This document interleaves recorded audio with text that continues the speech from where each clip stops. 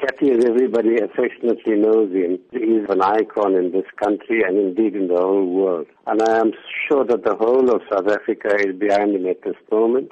And they're all wishing him a speedy recovery, and so would many people all the world over, because he's made friends and he's got admirers, and he's hosted people at Robben Island over the years, and he's such a widely known person that I am sure everybody's keeping their fingers crossed, and it's been heartening to hear that signs are hopeful that he will make a recovery.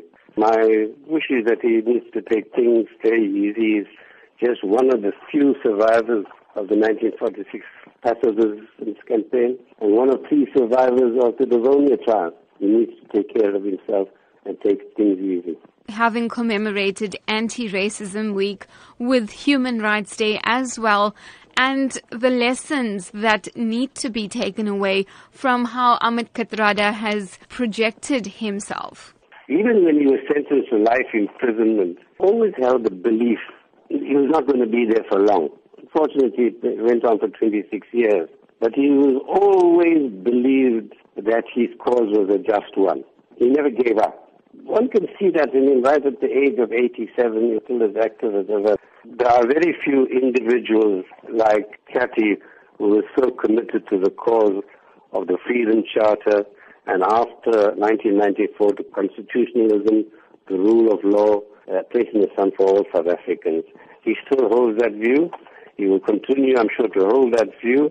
And he's one of those persons I admire for the fact that he was able to distinguish between liberation politics and party politics. You know, in the time of the struggle against apartheid, those who belonged to the ANC, the attitude was my party, right or wrong.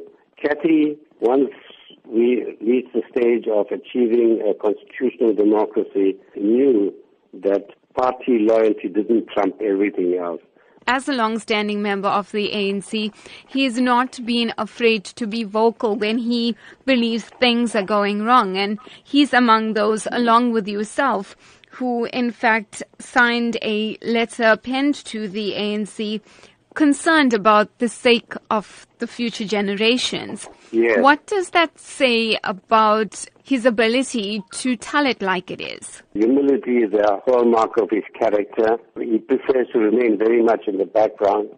But when the time comes for him to speak out on what I'll call the excesses of the ANC, the misrule, he was never afraid to speak out, even if it meant breaking ranks.